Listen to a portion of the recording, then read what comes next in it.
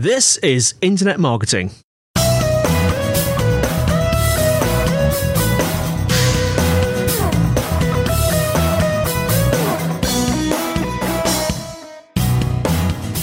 Brought to you by Site Visibility at sitevisibility.com. This is Internet Marketing, and today I'm joined by Dave Nevogt, co-founder at Hubstaff. Hello, Dave. How you doing?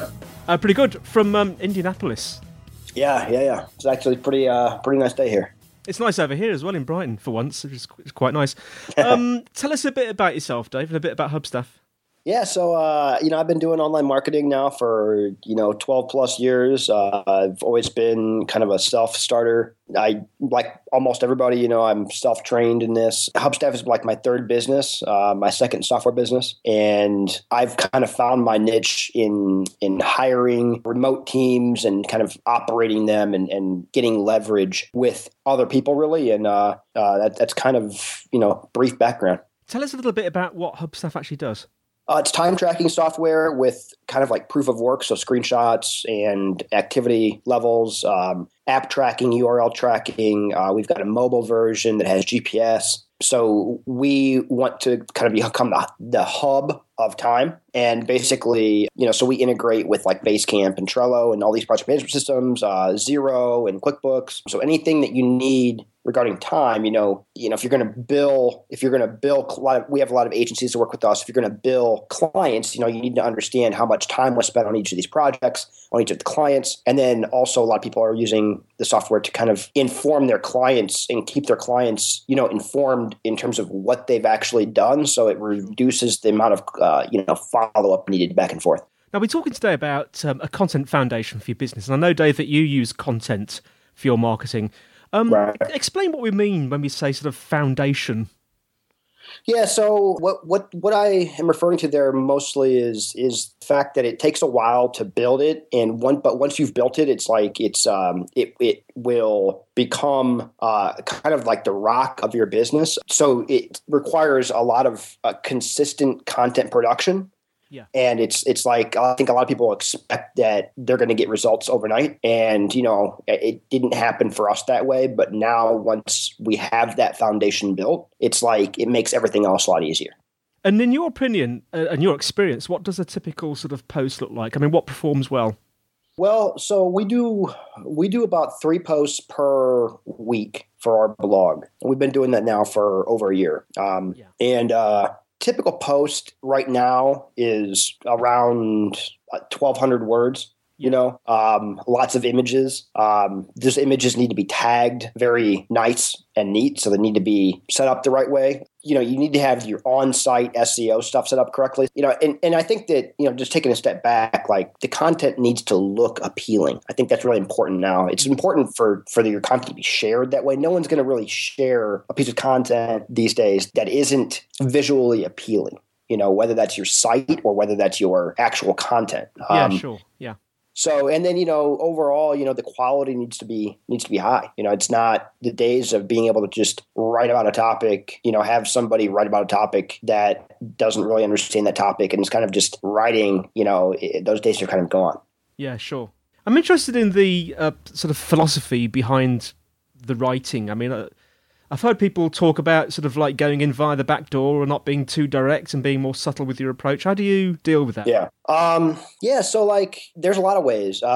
We'll do things like we'll mention competitors. Like we want to the goal I think is to become the standard of the industry. Whatever industry you're in, think about your market as a whole and then try to step inside your customer's mind or your potential customer. And then think about, what is it that they are looking for? What is it they really need? And what is it that is going to really influence them? And, when you start thinking like that, you start like if you're a restaurant in Brighton, for example, right?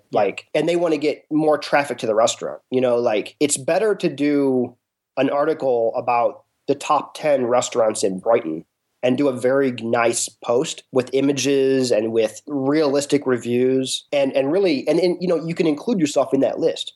But what that's going to do is it's going to make you become an authority over time about restaurants in Brighton, Yes. And so that's what I mean by kind of like the back door. Like, don't be afraid to mention your competitors. I think a lot of people are just like, they think it's all about them when really you got to think about your customer and try to help them. And if you're trying to help them, then, in the end, you end up helping yourself. So we do a lot of list style posts, like, for instance, time tracking software for Linux, or the top freelancing websites on the internet, that kind of thing. And we're not afraid to link out to our competitors because we think that there will be a certain subset of those customers or potential customers that will like what we have to say about our site on that list. And if we didn't write the article, then we would have never had that potential customer in the first place. Yeah, it's a bit like, when people are they're thinking of looking at time tracking software or something like that, and they put various search criteria in.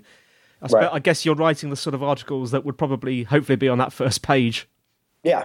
And we rank for a lot of key terms on that first page. The very long terms, SEO has really changed. It's really changed. And in fact, it's kind of a dying breed. I mean, it's more about really trying to help the consumer, and the people that do that the best are the ones that win.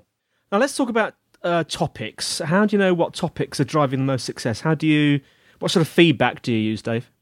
Yeah, so we have our analytics set up, of course, and then we can tell from our analytics what keywords are driving business for us. But in terms of developing the topics, sometimes we use a tool called Keyword K9. Oh yeah, and that is it'll help us discover topics and niches that are underutilized. So it's all about leverage, right? So when you think about a topic, you don't understand how hard that keyword will be to rank for. So if I'm laying out an editorial calendar of say 16 posts for the next 3 weeks, 4 weeks, my goal would be to do research on those topics up front, so I would understand if I want to write a post on, let's just say, again, time tracking software or whatever, I know right now that keyword is going to be very hard to rank for. So what I want to do is I want to find little sub niches within that, but my mind can't do that without having some kind of tools to actually give me some ideas. So that's what this does. And then it goes out and basically researches the top 10 results in Google currently and tells me what keywords are going to be easier to rank for based on all these different algorithms, right? And Keyword K9, Dave, is that like an online service? Is it paid for, or is it something you download and use on your local machine? Yeah, no, it's an online cloud-based service, yeah. It's fantastic. So what about, where does this content go? Your own website, social media? Yeah. What's your strategy for sort of deciding where to put it? So the way we do it is we lead with the blog. We lead with our blog. We put everything on our blog. That's our top and best content. Then from there, that drives social media, and we might rewrite those articles or recycle those articles and put them on Medium or even like my LinkedIn profile, or you can post to Quora. There's a lot of places you can do, but you don't want to be posting the exact article. Yeah. So you've got to have somebody on our team rewrite that. But once it's written, it's easy to do.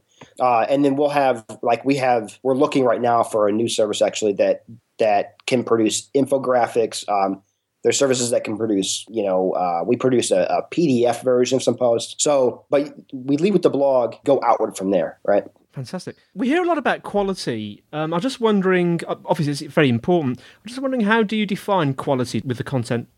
Well, I think a lot of it is, the best check for quality is sit down and read the article yourself. Yeah. Does it entertain you?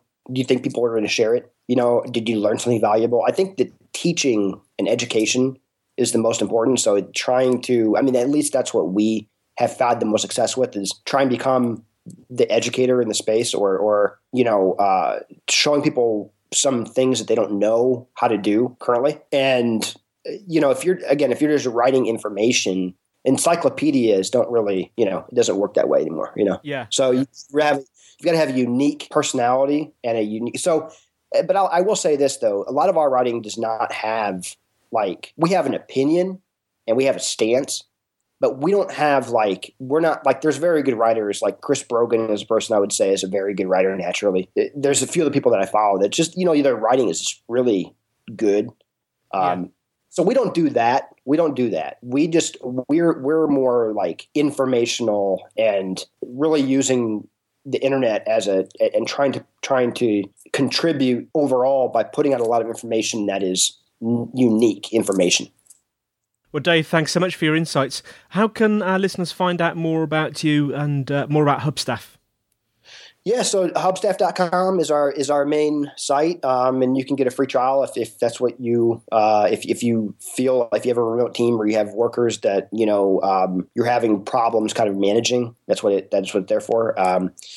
My email is dave@hubstaff.com, and you can email me anytime. My Twitter is dnevogt, and that's about it. I have a growth blog that I write a lot about this stuff at blog.hubstaff.com/growth. Or grow. Fantastic. And just to point out to our listeners, your surname is spelled Nevogt, isn't it? That's correct. Fantastic. Well, thanks for listening, everyone. Show notes, as always, at the same place, sitevisibility.com/IM podcast. We're on iTunes and Stitcher. And please give us a review, because the more reviews we have, the more popular we'll get and the more people we can help. If you want to connect with me personally, I'm Dr. Pod on Twitter and LinkedIn. And just mention the Internet Marketing Podcast so I know that you're a listener. And if you've got questions, the email is podcast@sitevisibility.co.uk, and the telephone hotline, if you want to leave a message or a comment or a question, is +44 1273 256 150. That's all from me, and it's all from Dave. All right, thank you very much. Appreciate it. And we'll see you next time on Internet Marketing.